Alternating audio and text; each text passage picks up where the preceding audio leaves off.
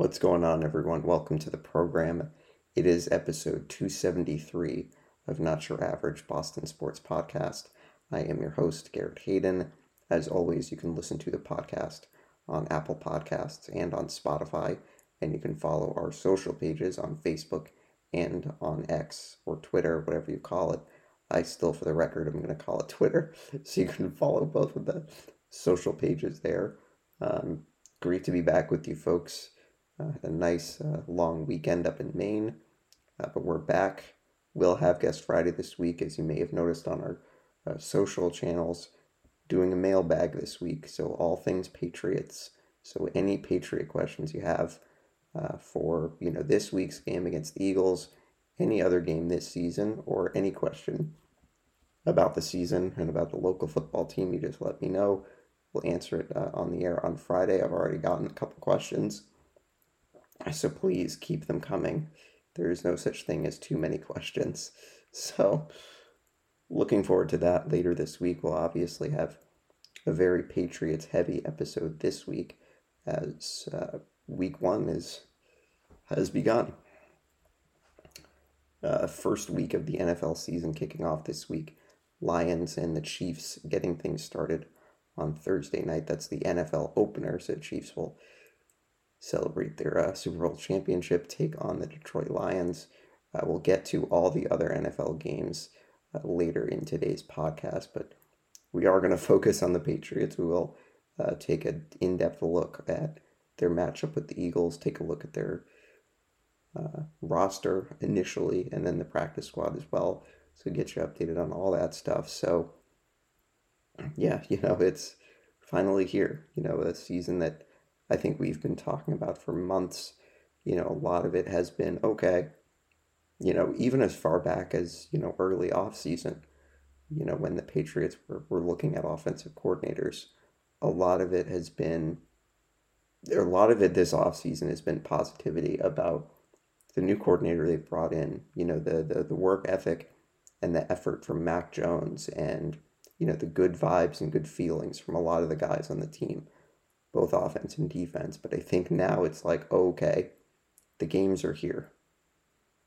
I think enough talk, whether positive or negative, the games are here. We will finally be able to see, what this team looks like. Now, the Patriots historically are not a team that hit their stride in the first month of the season.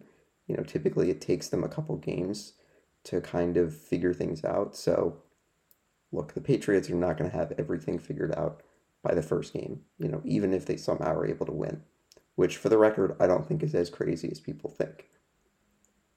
I think, it's just going to be great to see, okay, here are games that matter. Here are games that count. I think the preseason is interesting. I think for me personally, it's become more interesting over the last couple of years because I think I've paid closer attention to the individual guys, but it's like, there is nothing like regular season NFL football. So it's exciting, and I think it's exciting to see this team that I think there are a lot of people, I think even around here, that, are kind of underrating this group, which it's not that surprising. I don't blame them exactly. This is a team that won 8 games last year, a team that won 10 games the year before, didn't win a playoff game. So it's not like, people are looking at this team and saying, okay, you should win 12 games, but I think there's been a lot of conversation around here over the last couple of weeks and even last couple of months about, various concerns, which they're not unwarranted. I think that when you think about this team's offensive line and the kind of lack of health that they've had throughout camp, yeah, sure, it is a little bit concerning. I think with thinking about the availability of certain guys, i.e. Jack Jones, what his availability is going to be. I think every team is going to have concerns going into the season. There is not any football team that you can look at and say, okay, there's not going to be any weaknesses on this team. Even for a team like the Chiefs, even for a team like the Eagles, even for a team that appears to have everything figured out on paper, every team has a question mark. Every team has, a concern. So the Patriots are not unique in this issue, or not unique in having, concerns going into the season. There's 17 games. There's a lot of stuff that can happen. So, I, for one, am excited because I think we'll finally get to see this team really try to attempt to put it together offensively. Hopefully there's better communication, better execution, and you can kind of see the progress being made from last season. I think it was difficult because you didn't get a lot of look into it in the preseason, save for a couple minutes in that Green Bay game. But, now it's going to be, okay, how do you do with a game plan? How do you game plan against this very good, very deep Philadelphia team? So I think that's what's going to be interesting. How do they game plan going into this game? So before we get into specifics about the game Sunday afternoon, I did think it made sense to go through the roster and take a look at, how things look right now. So obviously, I think the biggest thing was quarterback. Patriots initially, and I cannot stress this word enough, initially, the Patriots had only Mac Jones on their active roster for their quarterbacks. I think there were too many people, I think, making the roster cut down thing a little bit, we're kind of making it a little bit too dramatic, being like, okay, this is, what they have going into the season. And it's like, that's not true. The roster cut down date was last week, 10, 12 days before the season opener. Very rarely is that going to be a team's, roster on game day of the first game of the season. So I felt it was a little bit unnecessary that, people were making these dramatic statements about what their 53-man roster looks like. And it's like, look, the roster deadline was a deadline, but that doesn't mean that the 53-man roster you submit to the NFL at 4 o'clock on that Tuesday is like, okay, this is what your roster is the entire season. Things happen. Guys get released. Guys get cut. Guys get hurt. Guys get traded. Things like that. So, I think it's just kind of a typical, Boston sports media thing where have to act like the sky is falling or else there's, no content you can put out there. But anyway, Mac Jones on the roster, Patriots releasing Bailey Zappi and Malik Cunningham. Initially, both of them got through to the practice squad. So, I think quarterback was interesting. Patriots releasing both of those guys. And I think, me personally, I wasn't surprised. Trace McSorley, I guess you could include in that as well. But I don't think anyone in the preseason really did enough to tell you, okay, we are comfortable with this person being the backup quarterback. I think that went for McSorley, it went for Zappi, and it went for Cunningham. I think for different reasons. I think for Zappi and McSorley, they didn't play well at all in the preseason. I don't really think that there's very much that they did positively. And I think for Cunningham, just didn't get enough reps at quarterback. And I think with the Patriots trying to work with him to figure out the best way to utilize his skill set, it's hard to envision going into the season with an undrafted rookie as your backup quarterback if there's an injury and he has to play. So, I think that kind of was a bit of an issue for the Patriots just in the sense that no one really stood out and said, okay, we are confident enough in them to be the backup quarterback. So Patriots went out and claimed Matt Corral from the Carolina Panthers practice squad. He was a 4th-round pick last year, did not play the entire season, had a foot injury that ironically suffered against the Patriots in the preseason last year. So he's being brought in, presumably to be the backup quarterback. Was initially put on the 53-man roster, so it appears that he will be the backup to start the season. Although I wouldn't be surprised, if Zappi gets elevated a couple times during the season. We'll see. But, Corral is a guy that had a very good college career, at Ole Miss, and I think may fit Bill O'Brien's offensive system a little bit better than Bailey Zappi, because I think he didn't really pick it up very well this offseason. So, That's kind of the thing with the quarterback, with the running back, Stevenson and Elliott. Patriots choosing, I think, to carry two running backs and two tight ends, I think just because of the kind of uncertainty on the offensive line.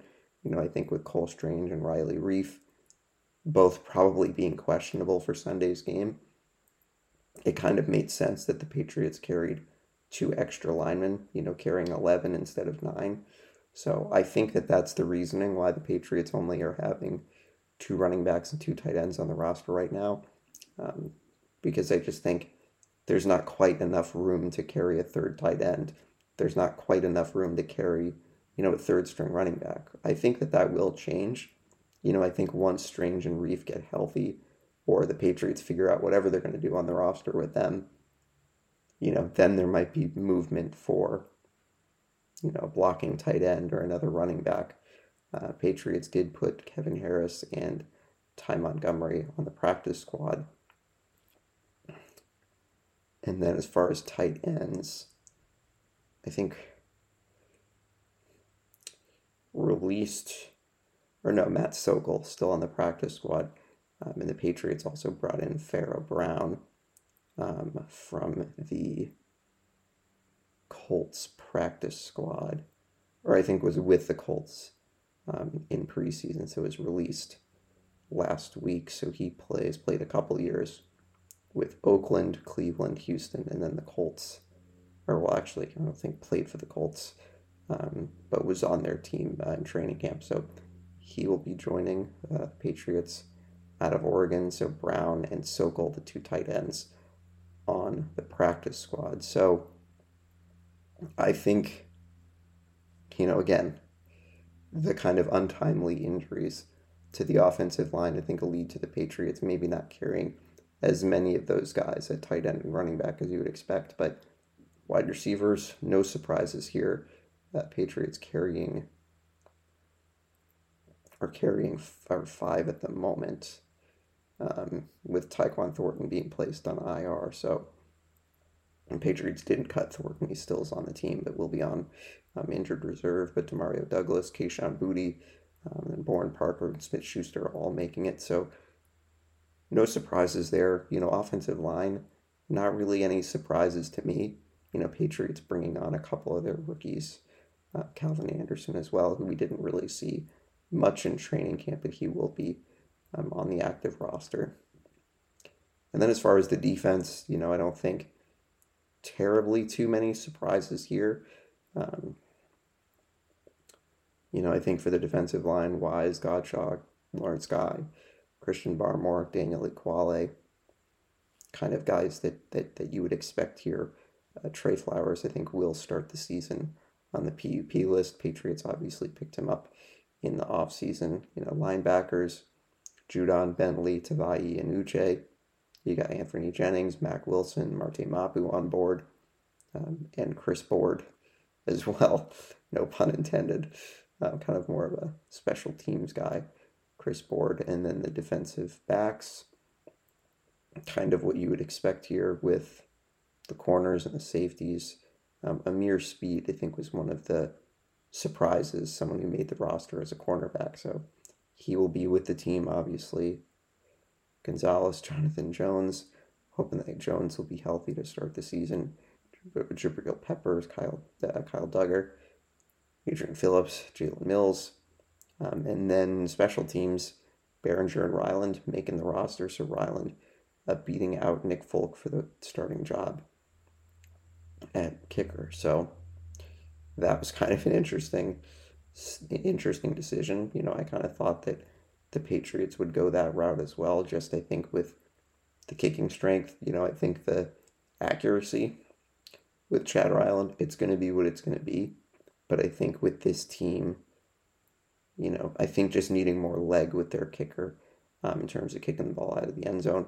Bryce Behringer, I think, was awesome in training camp. No reason for him not to make the team. So I'm really excited to see what he can do, because I know that punting and special teams play is not the sexiest thing in the world, but I think having a quality punter that can pin teams deep in their own territory, I think, is really huge. And I think is going to play a really big role on this team this year. So I think that will help the special teams.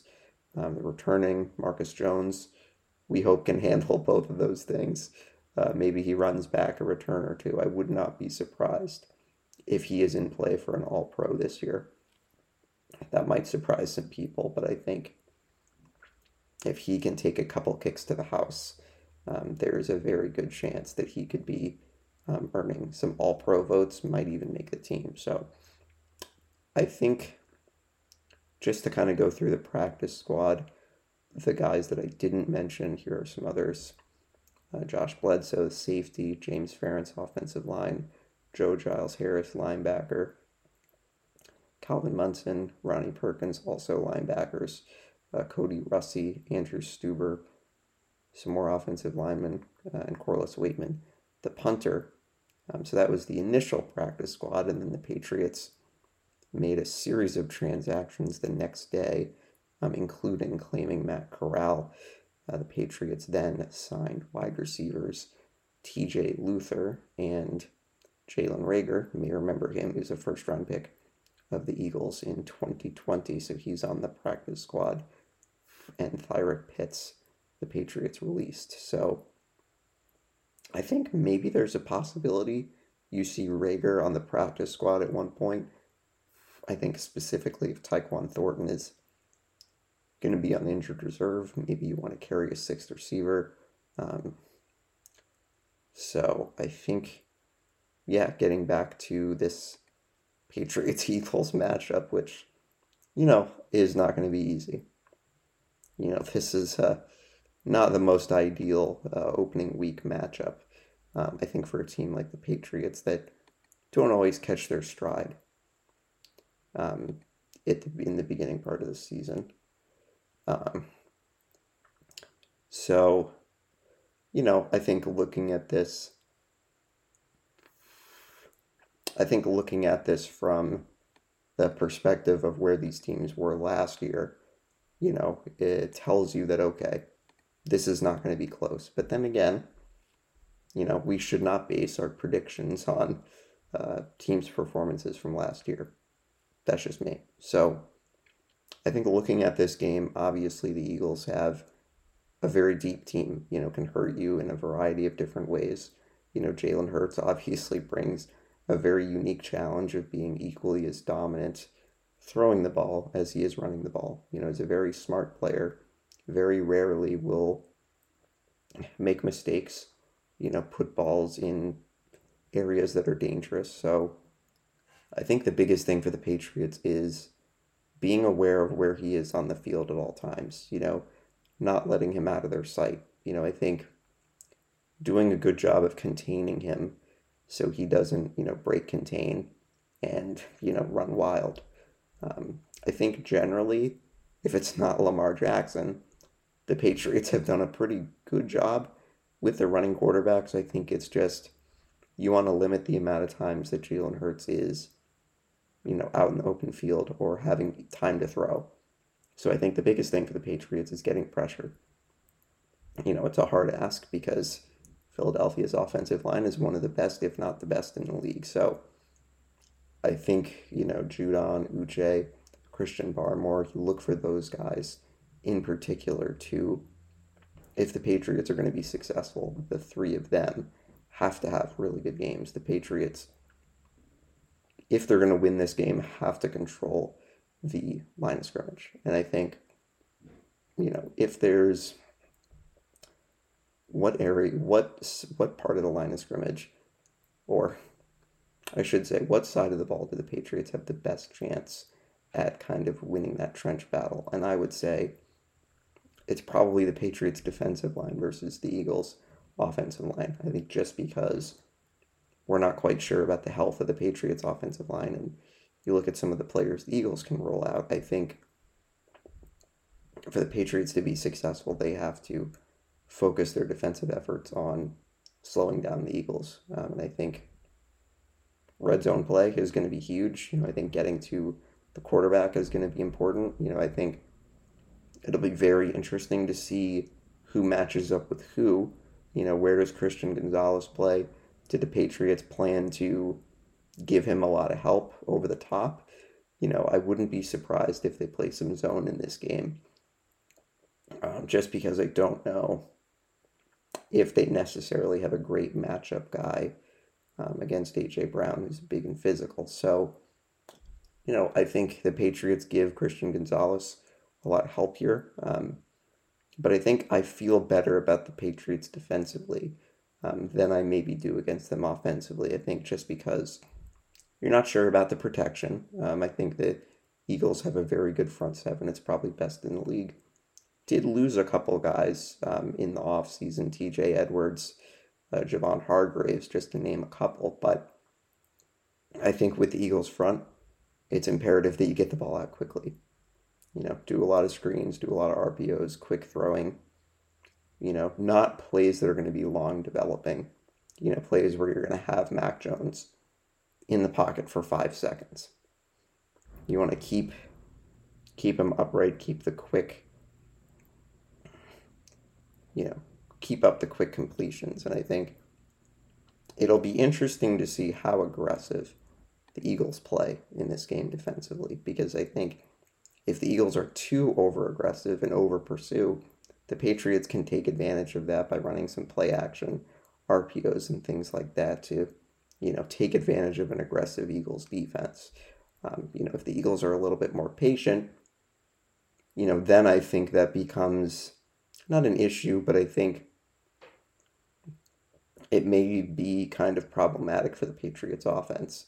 But I think, yeah, it's good protection, quick completions, get the ball out to your guys in space, whether it's Stevenson, Elliott, Smith-Schuster, Kendrick Bourne, those guys in particular, I think, are going to be important for this type of game. I don't know about Devontae Parker, because I think he's a guy that you kind of throw the ball up to and he makes big plays down the field. I don't know how much time you're going to be able to have to throw in this game, so it may be that he doesn't really get involved, but I think Bourne and Smith-Schuster are going to have big roles in this game. And I think the backs as well, Stevenson and Elliott. But I think this is a game that's not going to be easy. It's probably the most difficult opening game the Patriots have had in quite a while. But I think that they maintain competitiveness in this game. I think with Brady coming back, it being the home opener, Patriots are going to be, jacked up and ready to go. You can bet the Eagles are going to be jacked up and ready to go, because I think them knowing how close they were last year is going to pump them up. But I'll just say this. Week 1 is crazy. There are a lot of things that happen in week 1 that are not always indicative of what happens the rest of the season. I think that teams can come into the first game and things can go haywire for any sort of reason. So that's why I don't think it would be crazy if the Patriots won this game. Do I think they're going to win? No, I think they make it close. I think it's like 28-20, 27-21, something like that, where it's a one possession game. But I think the Patriots are going to play well in this game and are going to, even if they lose, make people believe in this team that, okay, this is not last year's team. This is a more cohesive offensive unit, and this is a team that could be able to surprise some people. Do they surprise some people week 1? I don't think so, but you never know. I also think this is going to be a source of motivation for Mac Jones.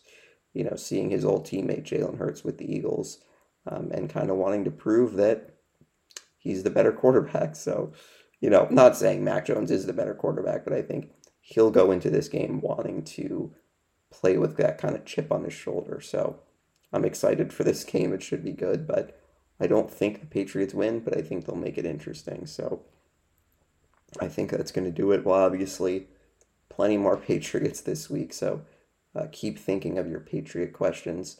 Send them to me by Friday at 10 a.m. I'll answer them, so looking forward to that. So we're going to move on. Talk a bit about your Boston Red Sox, who are pretty much out of it. I think in terms of the playoff chase, Red Sox took 2 out of 3 from the Kansas City Royals this weekend.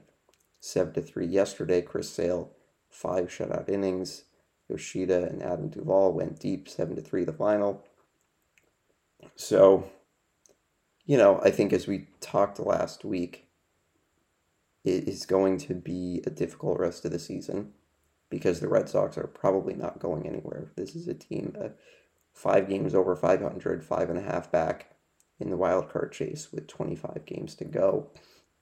So no, I don't think that this is going to be a team that's playing postseason baseball. I think losing 2 out of 3 to the Dodgers, getting swept by the Astros, kind of told you that, okay, this is a team that's kind of just going to be packing it in for the season. And it stinks, but I think you look at kind of all the things that have gone wrong for them, whether it's lack of depth in the pitching staff, just flat out stupid baseball, base running mistakes, defensive mistakes, and just fundamental errors that you wouldn't expect from a professional baseball team. So, I think good on them to win 2 out of 3 after getting, embarrassed by the Astros and then losing that first game to the Royals. But, I think for this team, the rest of the season, it's paying attention to individual guys. It's no longer about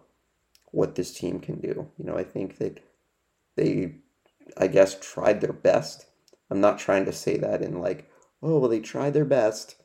Obviously, I'm not saying it like that, but I think you look at the makeup of this team, they probably did about as well as you could expect. Be a team that is, okay, somewhat in it into August and September, but I think just depth-wise, they're just not deep enough to be a team that's really going to be able to compete with, the Tampa Bays and the Baltimores and the top teams in the American League. They just weren't going to be a team like that. Now, is it team construction? Probably. And I think there's going to need to be a lot of conversation about how this team gets made up or how this team gets constructed for next season, because I think there are a lot of things that went wrong for this team. And I think, they have to find ways to fix some of these issues. And whether that's working with the guys in the roster to be smarter players defensively and on the base paths, doesn't mean bringing in more talent, specifically with the starting pitching. And I think that those are like serious things the Red Sox need to prioritize this offseason so that they can be, a competitive team next season.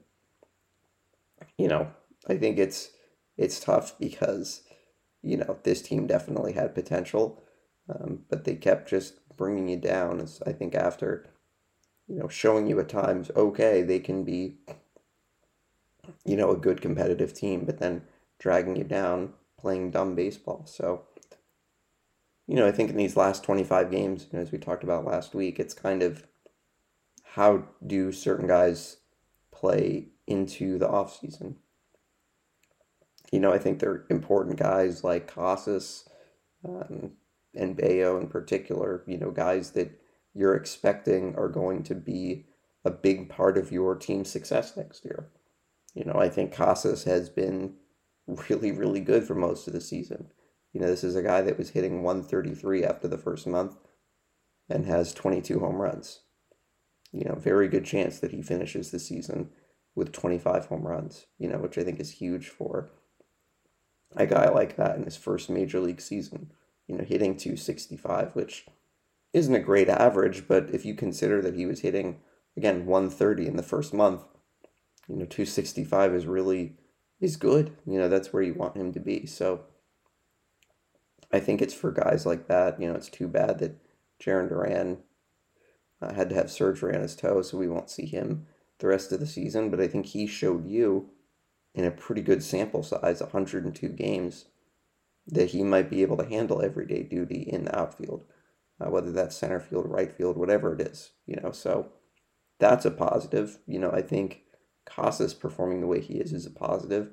Trevor Story getting into some games, his 85 at bats. Hopefully he has more before the end of the season, getting him into kind of a little bit of a rhythm just so he can get games under him and then he can be ready to go when training camp, spring training starts in February. So it's things like that. I think looking at someone like Wilyer Abreu, how much more does he play? I think Rafaela as well has played 5 games. He looks to be pretty good. I think just based on the little bit that we've seen him play. But I think it's kind of just looking at some of your young guys and your future guys, what are they going to look like? I think Brian Bayo should kind of be your top of the rotation guy if we think about this team pitching wise next year, and then the question is, how do you best surround him with quality talent? Does James Paxton return? Remains to be seen. I think Garrett Whitlock, can he stay healthy? Chris Sale, how much can you rely on him? I think it's great to see the games that he pitches well, but I think the Red Sox need to stop treating him like he's a top of the rotation pitcher, and treat him more kind of like a number 3 or a number 4, because I think when you have him, as he is right now, as basically your number 2, it's hard to rely on him. And so I think getting a really stable, consistent number 2 pitcher really should be the Red Sox priority, because I think Bayo is the guy that should lead the rotation. And so I think getting a solid number 2 so that Chris Sale doesn't need to have all this pressure. I think it will be the last year of his contract in Boston next year, which I think will probably be it. I don't think he returns after that. But I think the Red Sox have a lot of opportunity here to really kind of remake their pitching rotation. Because you looked at their bullpen, it was really good this year. They have lost, I think they have some crazy record where they've lost like 1 or 2 games when they've led after 6 innings. And it's just, that tells you that it's been a really good rotation, or a really good bullpen. The rotation has had its issues with guys staying healthy with the openers and whatnot, but I think, you need to have more consistency. And I think that's what you want to expect. That's what you hope with this team this offseason, that they can acquire some more talent. Just be a smarter baseball team, for crying out loud. It seems like every single game, the Red Sox are just doing something stupid, or kicking the ball around and, committing errors. But I think, something needs to happen with Devers this offseason, because his defense has been terrible. The Red Sox need to figure out what they're doing with Alex Verdugo. I think, me personally, I don't want him on the team anymore, because I think he kind of, the good moments this year for him have kind of been few and far between. I think ever since he really fell off after that solid first half of the season. What do you do with Justin Turner? Do you have him come back? Adam Duvall, what's the deal with him?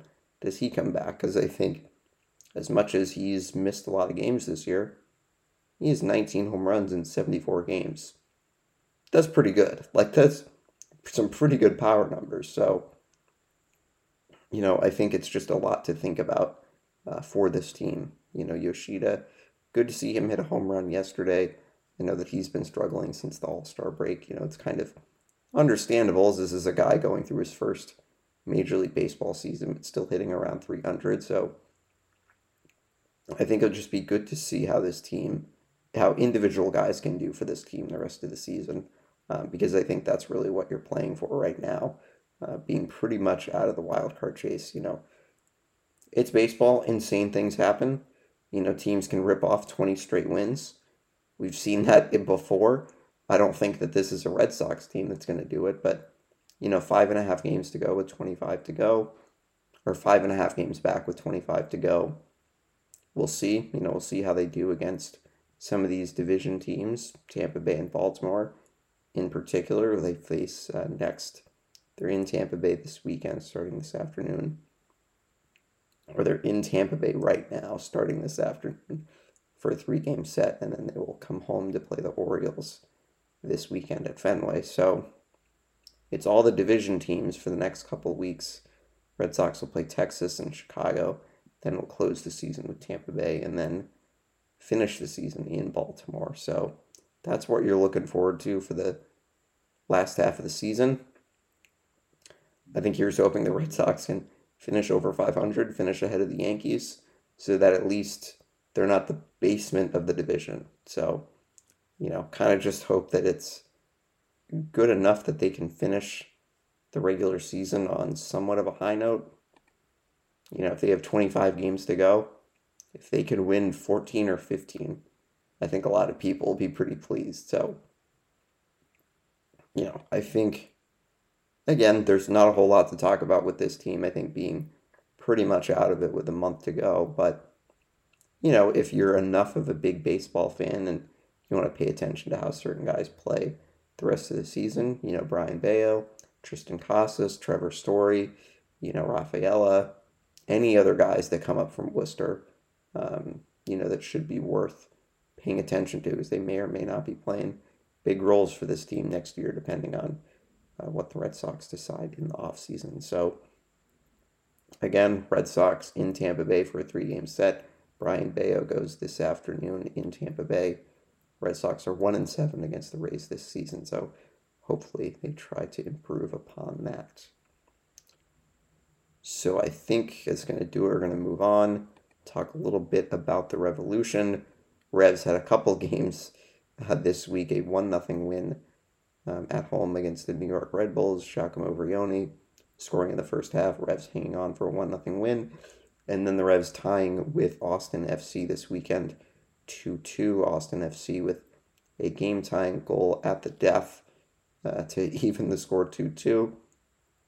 I think the interesting thing about the Revs for the last 2 games is you've seen more contributions from, not the typical guys. I think that Carlos Gil is always going to be the guy that's involved in almost everything this team does, but it was good to see,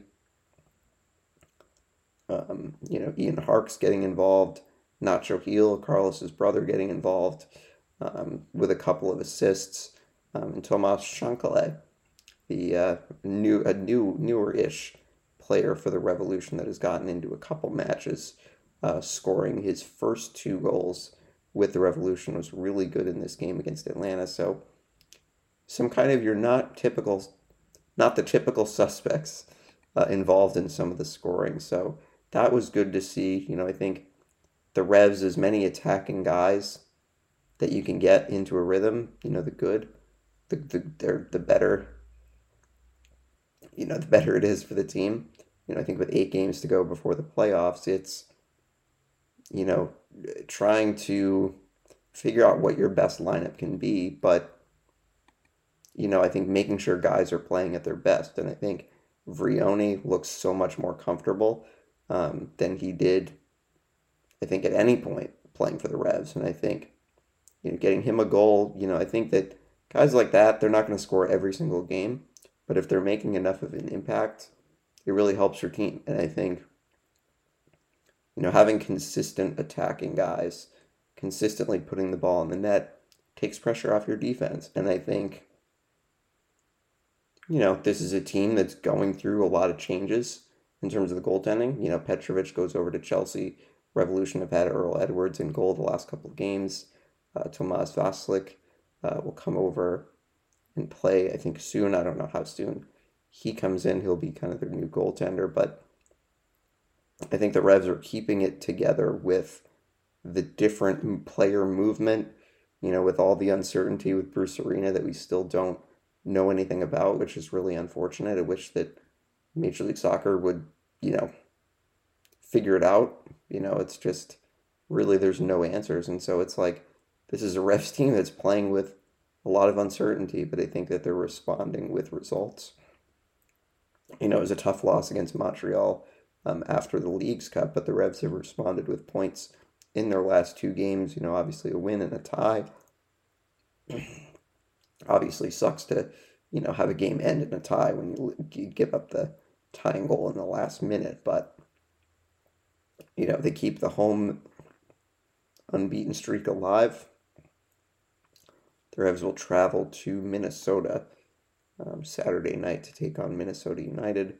Revs will be on the road actually for the next three against Colorado September 16th and then Chicago on September 23rd.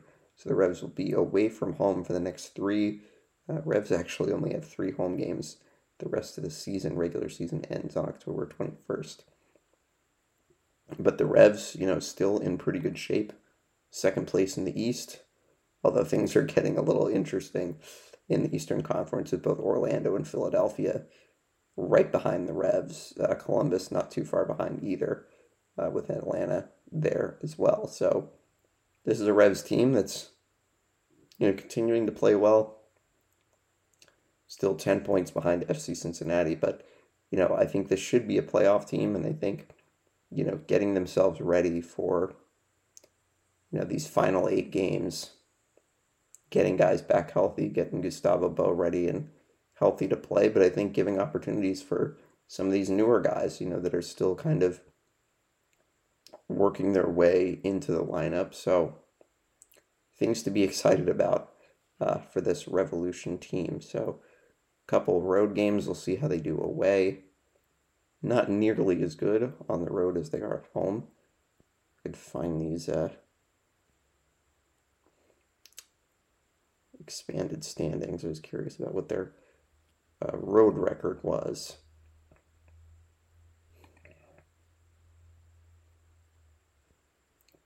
But anyway, they are unbeaten at home, so we'll see how they do on the road for the next three. They are in. Let's take a quick look at where the teams are that they're playing. So Minnesota, 7th place in the West. That's who the Revs will face next, and then they will play Colorado, worst team in the West, and then the Revs will play Chicago below the playoffs in the East. So, hopefully the Revs can take care of business on the road. Probably will be more challenging to win on the road as it always is, but it should not be games that are terribly difficult. Chicago is almost always a tough game, but see how the Revs do in Minnesota and Colorado. So I think we're going to move on. There's not any real official Bruins stuff that has come out, but there was something that I did want to discuss that I was listening to the Sports Hub Underground with Ty Anderson and Matt Dolph. You should definitely listen to that podcast if you enjoy this one. And they were talking at length about the Bruins and their top lines specifically, who's going to play in what spot. And I also had some other kind of displaced thoughts about Milan Lucic. So first off, I think that there was a conversation between Jim Montgomery and Steve Conroy from the Boston Herald about the lines and how it's going to shake out. And so it seems like the feeling is Charlie Coyle will get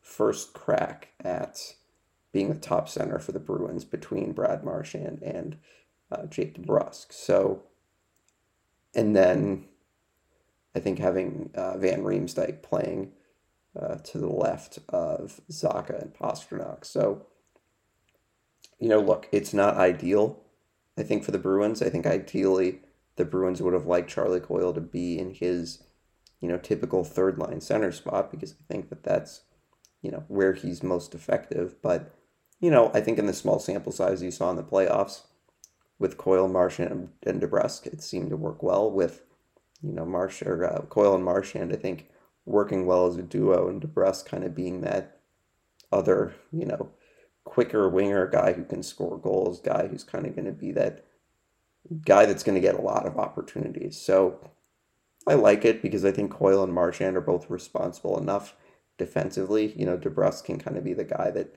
takes chances, and I think he'll get a lot of opportunities. I think he'll score a lot of goals this season, and I think will be in line for a contract extension. And will likely keep him here for the foreseeable future. And then I think with Van Riemsdyk, with Zacha and Pasternak, I think he's going to get a lot of good looks. And I think he'll get good looks in the power play, which is an area that he's excelled throughout his career. So I don't think Van Riemsdyk's going to like put up crazy numbers. But I think he's going to be a pleasant surprise with, the power play goals that he can put in. Kind of curious about how that's going to work 5-on-5. But I hope, the Bruins have a good plan. So if that top six is somewhat set, then I think it would be interesting to see how the other guys fit in. I think almost certainly Geeky and Trent Frederick will be on that third line. Interesting to see who that other, winger is. And then in my opinion, I think really all of those fourth line spots are open. I think Lucic probably gets one of them, but it's open for, any of the guys. Patrick Brown, Jesper Boquist, who they brought in the offseason, Chiasson, should he be a guy that performs in training camp? AJ Greer will be another name to watch. Any of the young guys. Merkulov, Mark McLaughlin, Johnny Beecher. I think any of those guys could be, Oscar Steen, could be in play for one of those fourth line spots. Now, I think, fair or not, I think Milan Lucic is a pretty polarizing player at the moment for the Bruins, because I think that there are a lot of people, including myself, that really liked the addition of him. But then I think there are some people that are, loudly opposed to his addition to the team. But I think, for this addition, I think it's more of an off-the-ice addition than, a guy that you're adding for, on-ice production. I think Luch is a guy that's been around. He's been around multiple different teams, but has been here in Boston, had been in here in Boston for a really long time, was an iconic player, won a Stanley Cup, and I think, knows what it's like to be a pro in the city of Boston and just be a pro in the NHL. And so I think having him on the roster helps out some of those younger guys that might be looking to make a name for themselves as, kind of a sounding board, a guy that can be there for some of the young guys that are working through, trying to make it in Boston, trying to make it in the NHL. So, I think that's part of the reason why he's here. I think the other part of it, the Bruins, lost a lot of leadership this offseason. Nick Foligno gets traded. Foligno and Hall get traded. Bergeron and Krejci retire. I think there's a void, and I think that the Bruins have always had strong leadership. That's always been, one of the great things about this team over the last, 15, 20 years, whatever you want to say. But, I think obviously you're going to have your Marchands, your Coyles, your, McAvoys, your Lindholms and Carlos, but I think you're going to want to have some good leadership from some other guys. And I think Lucic is a perfect example, guy that's been a leader here before. And so I think having him there in that locker room is really going to make things a lot easier for a team that I think is in a lot of transition. Kevin Shattenkirk, I think, is also another guy that could, kind of help some of those younger defensemen, as he's a guy that's 34, has been around in the league. So I think it will be a competitive training camp, which I think will be exciting. I think really be an opportunity for some certain guys to grab roster spots and just, get an opportunity to play. So I do think this team will happen to be pretty solid with, the goaltending and the defense being pretty much unchanged from last year. So I still think they'll be a playoff team. I think just based on the strength of that, but I think, offensively, you're going to have your guys that are going to score. But then it's like, how do your other guys do? How does Geeky do? How does Frederick do? How does he do after people maybe think that that's a career season for him last year? Does he improve off that? I think that would be a really big jump that the Bruins would hope to see. But, I think you just hope for solid play. Morgan Geeky is a guy that really have no idea how he's going to do, but I do have a feeling that he might have kind of a Riley Nash type impact with the Bruins where, okay, you put him in kind of more of a featured role and he responds, and scores 40 points. So excited to see what he can do. But I think it's probably going to be it for the Bruins until training camp starts. Any other moves the Bruins have, I know that they'll be unveiling some jerseys in the next couple of weeks, so we'll certainly be talking about that. So I think we're going to move on. Celtics made some news this past week, signing Svi Mikhailuk from free agency. He has played for 6 teams in his NBA career, including with the Knicks and the Hornets last season. 6'7" guard from Ukraine. You may remember him from Kansas. He played and is a very good shooter on those Kansas teams. Hit 42% of his threes this past season. Is a good shooter. Don't really know too much about him other than that, but I do know that Brian Scalabrine has talked highly of him when the Celtics have played against him. So we'll see what he can do. I think kind of a end of the bench guy that you're not expecting is going to do a whole lot. I think with the Celtics rotation being pretty much set, but I think never hurts to have another guy who can shoot. So the Celtics roster currently sits at 14. They can add one more player. Could it be Blake Griffin? We'll see. With training camp about a month away, J.D. Davison, Jay Scrubb will be on those two-way deals. So has the roster the total of 16 players. I think you're allowed to bring up to 20 to training camp. So wouldn't be surprised if there's news that comes out in the next couple of weeks of the Celtics signing guys to kind of training camp contracts to see what they can do. But I think it's not really going to be anyone major. I think if it's anyone major, they bring in the rest of the offseason. It's probably going to be Blake Griffin. But other than that, I don't think it would be anyone else. But we certainly will see. So yeah, it's really it for the Celtics news. So I think we're going to get into some NFL talk as week 1 will start Thursday night, obviously with Detroit and Kansas City. Some other notes from around the league.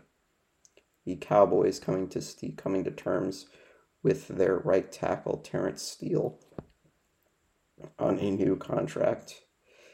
Jamal Adams been ruled out for the first game for the Seahawks. And Chris Jones for the Chiefs still holding out, so good possibility that he is unavailable for the Chiefs opener against the Lions. I still think the Chiefs win this game, but again, I think Detroit, kind of like the Patriots, probably not given any chance to win in this game. I think they do pretty well, but I do think the Chiefs end up winning. I don't really want to go in depth on every single game because we'll probably be here for a few hours, but I do like the Chiefs on Thursday night, and then some of the other games on Sunday, the early window at 1 o'clock. The Texans and the Ravens play one of the 1 o'clock games, and then some of the other ones, Carolina and Atlanta, Cincinnati and Cleveland, Jacksonville and Indianapolis, Tampa Bay and Minnesota, Tennessee and New Orleans, San Francisco and Pittsburgh, and Arizona and Washington. A bunch of games in the 1 o'clock window. And then in the 4:25 later afternoon, Patriots and Eagles, obviously, Packers and Bears, Raiders and Broncos, Dolphins and Chargers, Rams and Seahawks, and then the Sunday night game, Dallas against the Giants. And then Monday Night Football, it's Aaron Rodgers' debut with the Jets as they will host the Bills. So a couple of really interesting, kind of high-profile games this first week. Patriots and Eagles, I think, probably the headliner on Sunday afternoon, and then Dallas and New York in the nightcap, and then Monday Night Football, Buffalo and New York. So looking forward to all these games. Week 1's wacky. I'll tell you that much. You can be sure there are going to be multiple games where there are upsets or there are teams that you don't expect to win that end up winning. It's always how week 1 works. it seems like it, and that includes the Eagles and Patriots. I think the Patriots could pull an upset. I think it's possible. I think it's any given Sunday, as they say. Anything can happen, and I think that goes, even more for the first week of the season. So, again, NBC Thursday night, Lions and Chiefs kicks off the NFL season, and then Patriots and Eagles 4:25 on CBS on Sunday. So I think we're going to talk about some Major League Baseball. Pete Alonso yesterday for the Mets hit his 40th and 41st home run of the season. And so we'll take a look at some standings with about roughly 25 games to go for most teams. The American League East, the Orioles in front, a 2.5 game lead over the Rays. So they're the only teams really kind of in that chase for the division title. The Twins with a 5-game lead over the Guardians for first place in the Central.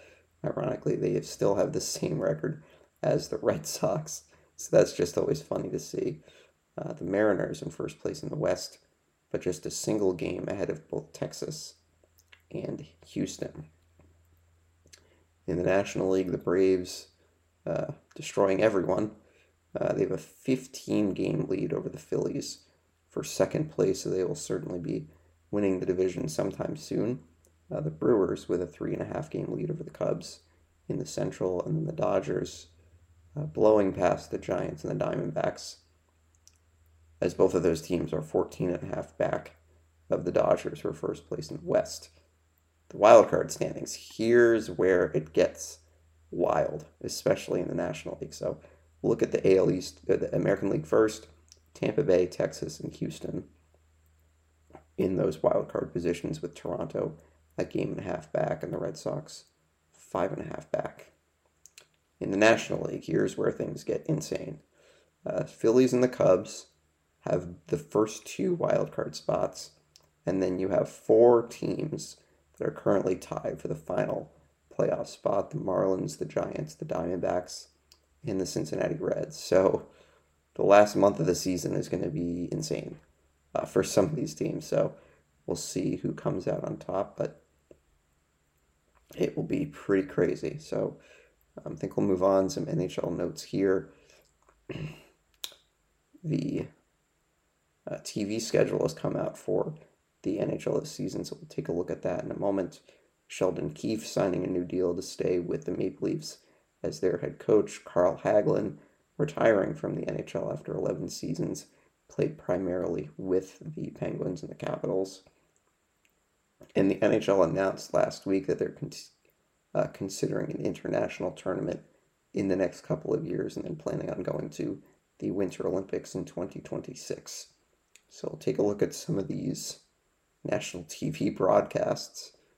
Obviously, the opening night slate, we'll see we'll see Nashville at Tampa Bay on ESPN, and then Vegas and Seattle, the defending champs Vegas, taking on Seattle also on ESPN, and then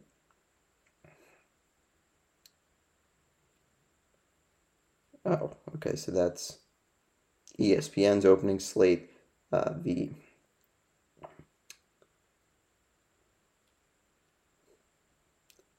This is kind of confusing for me. Just give me a second. Oh, I see. So yes, those first 2 games that I mentioned will be on ESPN. And then the kind of the primetime game at 8 o'clock will be Sidney Crosby, Erik Karlsson, and the Penguins against Connor Bedard and the Chicago Blackhawks, 8 o'clock. So all 3 of those games, as I mentioned, will be the opening night on October 10th. All 3 of those games will be ESPN, and then TNT will get the next night, which will include the Bruins and the Blackhawks. Bruins home opener on TNT, with the Kings and Avalanche being that nightcap at 10:30. So some other schedule highlights here. Thanksgiving showdown. We'll have a couple of games on Black Friday with the Sabres playing the Penguins and the Wild playing the Avalanche, both games on TNT. And then the Winter Classic will be at T-Mobile Stadium in Seattle between the Kraken and the Golden Knights. And then the NHL All-Star Skills and All-Star Game, February 2nd and February 3rd in Toronto.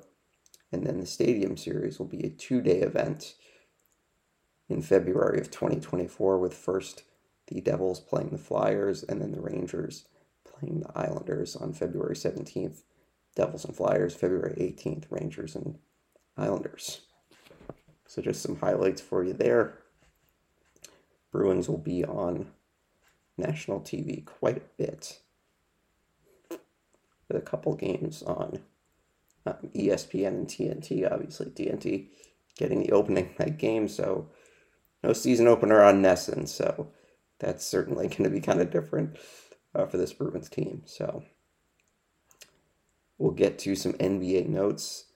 The FIBA World Cup continues to go on. Team USA losing to Lithuania yesterday, but will play in the quarterfinals against Italy tomorrow morning at 8:30. Team USA, with losses from other teams, clinched a spot in the 2024 Olympics. JaVale McGee getting added to the Kings on a 1-year deal. And the NBA launched an investigation into Eric Lewis, a former referee who is now retired. And the investigation, I guess, is now over with him being retired. So, again, Team USA will play Italy tomorrow morning at 8:30 on ESPN2 for the FIBA World Cup. So we'll take a look at just some college football scores from this week.